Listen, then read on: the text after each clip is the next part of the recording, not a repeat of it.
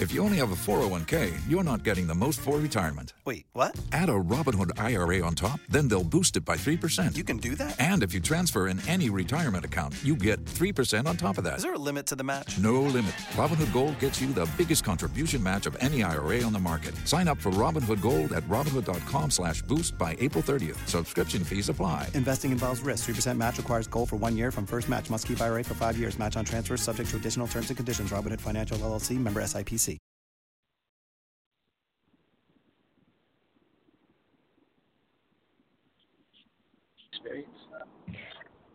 Good afternoon and welcome to Empowering Family Caregiver Show on Blog Talk Radio. I'm Meghna Giridhar, your host for today's show, sponsored by eCareDiary.com. September is National Traumatic Brain Injury Awareness Month, and today we will talk about how music and diet can aid recovery from the condition. Our guest today is Dr. Diane Stoler, a neuropsychologist, board-certified health psychologist, and brain injury survivor. She has over 35 years of experience specializing in brain rehab using the latest cutting-edge technology to help brain injury and brain trauma survivors regain control of their lives and become thrivers. Dr. Stoler, thank you so much for joining us this afternoon. What an honor for us. Thank you, and it's a very unique experience. I've never done a show from being stuck in traffic. Well, welcome. We're happy to have you in any which way, so thank you once again. Thank you. Can you hear me clearly? Yes, your voice is very clear, and I just want to dive in and begin this show. We've had so many questions about this topic. I think we're kind of covering this after a very long gap, and our listeners are very excited about the questions that we're going to discuss. I wanted to begin by exploring the role of music when it comes to someone who's suffered traumatic brain injury awareness. Until you sent the question, actually, I wasn't even aware that music could play a crucial role. Can you shed some light on this? Absolutely, and we were just talking about this today. Is that we have two hemispheres. We have a left and a right hemisphere, but for some people, the functions of those two hemispheres can be reversed. So one hemisphere is a linear brain. That is your speech. That is your math. That is your reading. And it's when you think of something, sequential and anything. So that's your linear brain. And for most people, and then you have your nonlinear brain. The nonlinear brain is your music, your feelings, your emotions. And for most people who are right-handed, is the linear brain is on the left, and and people who are who write with their left hand, but they hook their hand when they're writing, it's still on the left.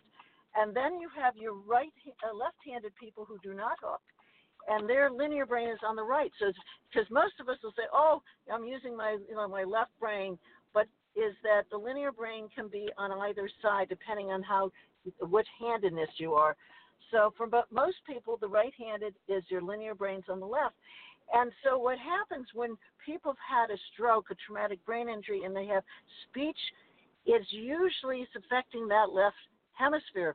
What people don't realize is that, and I've worked with stutters, and if there was a stutter many, many years ago, Mel Tillis, and he would stutter, but he could sing perfectly. Well, what they have found over the years, that people who've had brain injuries, whether from traumatic brain injuries, strokes, or forms of dementia, if you sing, they will be able to sing. They can remember lyrics from years ago. So if you know someone who's having problem speaking or they're having a hard time remembering, all you have to do is you can sing, saying, "Hello, today, how are you? We're going to have a show at 10 o'clock. Wow, wonderful. I had no idea. This is fascinating. I had another question about, we were discussing about how someone who has brain injury could be suffering from symptoms from some other condition, for example, grief or depression. How do you kind of my question is, how do you know what it is, and how do you kind of tackle? Do you work on those conditions together and try to tackle both of them at the same time when it comes to brain injury as well as someone who has maybe depression? How does that work, and how does it kind of get together in the recovery process. You're absolutely spot on. What happens is there are symptoms and causes.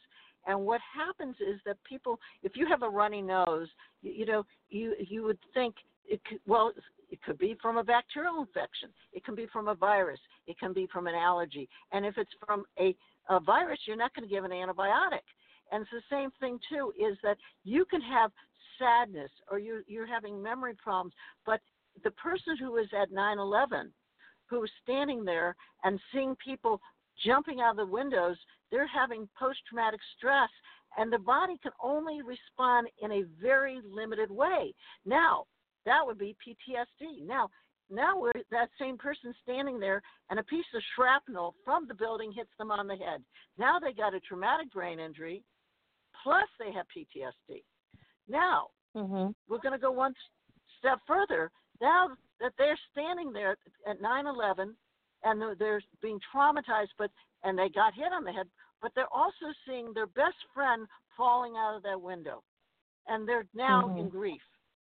And their body can only react in so many limited ways. And what has happened is if you've only been trained in PTSD, you don't understand that someone has had a concussion or someone's had a concussion. And in our society versus many other places in the world is that grieving is really dismissed. They'll just say, oh, someone's depressed, give them an antidepressant. Well, if your friend has died at 9/11, that's not depression, a chemical. This is something that has to be really addressed, and there's a whole group of people, including myself, that specialize in grief and bereavement. And on my website, I have a chart that actually shows all the symptoms, and then whether it is applicable, whether it goes to PCS, post-concussion syndrome, does it go to post-traumatic PTD, or does it go to grief? And you will see that sleeping or irritability may go to one and not another. And it has to be a clinician who has an understanding and all these capacities, and then you treat the one that's most predominant. I mean, if you're not sleeping because you're grieving and the loss of your friend, that doesn't necessarily, do you need to go to a neurologist? You follow me? Yes, I understand. This is so like you're saying, you have to understand what. So I guess in a way, it is kind of customized care when it comes to someone who suffers from brain injury, because you have to, I guess, go back and check situations like how old is he, has he or she gone through any other traumatic experience, and then you kind of pinpoint the most significant aspect of the condition. Am I following you right? And I'm going to go one step further, and I'm going to make you laugh and your audience laugh. I also label all my patients by dogs, because the little boy came in. That's right. And he came in, and he had a concussion, and his symptom was anxiety. But I said to him, do you know what a Chihuahua is? And he says, yeah. I said, do you know what a Newfoundland is? He said, yeah. And I said, well, the most anxious Newfoundland is still calmer than the calmest Chihuahua. And I said, you are an anxious Chihuahua. And when I'm done, you're not going to be anxious, but you're still going to be a Chihuahua. And you're absolutely right. That's wonderful. That's what I'm saying. And one woman came in, and I said to her, you're a Jack Russell. And she says, I got 4 of them at home. So you have to customize not only what the trauma is it a trauma, emotional trauma, is it a physical trauma, and again, whether if it's an outside force, it is a traumatic brain injury. If it's a stroke, it's it's acquired brain injury. But the brain doesn't know the difference. An injury is an injury. And again, it's like the runny nose. The symptom is we don't have a whole, whether you're sweating. Now, are you sweating because you're nervous, or you're having food poisoning, or having a hot flash? The body has only a limited way of showing symptoms. And so it is very important for the clinician to know, is that person coming in from trauma, or from the concussion, or from that they're grieving, and which is many times of grief is totally missed, especially, and I wrote a whole chapter about this, grieving the loss of self. if you're not the person you were before, and and all of a sudden I turn my head and I can't remember who's the person I'm talking to, that's a major loss. Mm-hmm. See what I'm saying? Yeah. Yes, absolutely. That's actually interesting that you said that, because we've had many doctors on the show, but it always kind of goes towards, this is the condition and this is what we do to cure it. But this is interesting where you're saying that you have to kind of, it's like you have to look at every angle and then figure out what is the most crucial one. Absolutely. How does diet play a role in all of this? We've talked about music, we've talked about kind of isolating conditions and then figuring out which one is the dominant one.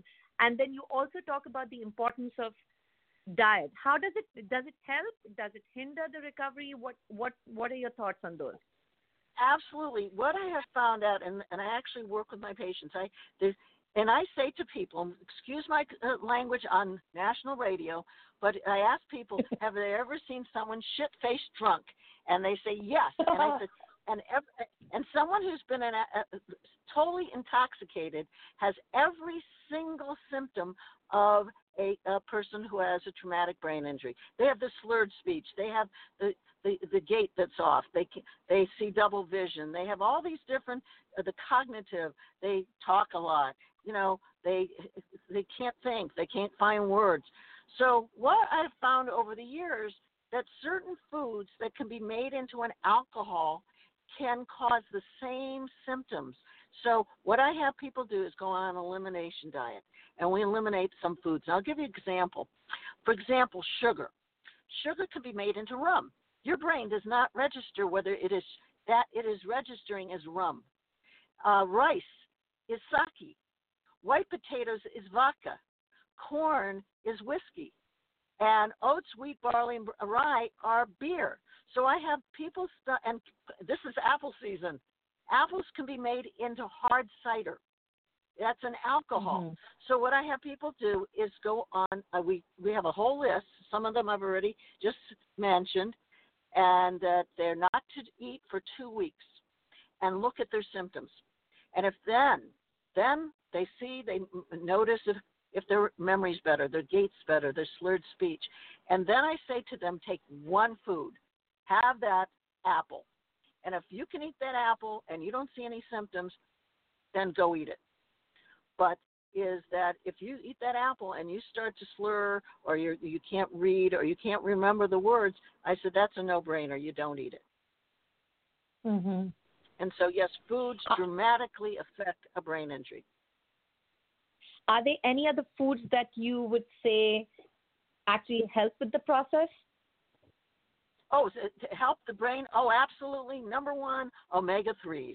Those, you want to get your sockeye salmon, protein, and water. Now, the protein has to be the omega-3s, not the omega-6s, which are your beef and your pork. So chicken, turkey, you can have the sockeye salmon, sardines, wonderful. People who are not allergic to peanuts, yes, peanuts, legumes, is on my website. I was trained from a wonderful woman how to make northern dal. So I got a recipe for dal on that's just wonderful. So I'm really into lentils, and so you can do all your berries.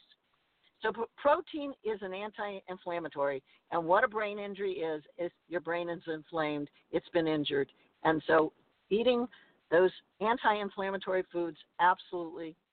And as I said, we have wonderful recipes of all the anti-inflammatory foods on my website of drdiane.com.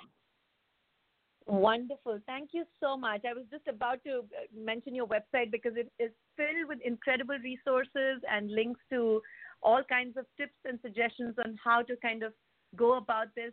This is an excellent resource for caregivers and also those who, if you've been diagnosed with the condition recently. Thank you so much, Dr. Stoler. This has been fantastic. We would love for you to come back on the show to discuss some more aspects of this very, very soon. And I would love to thank our audience for tuning in today. Absolutely. We have to dig in deeper with this, and we will definitely reach out to you soon. Thank you so much.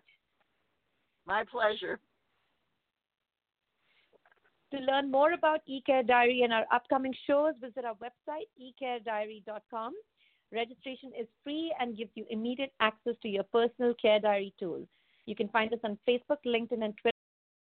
Address is eCare_diary.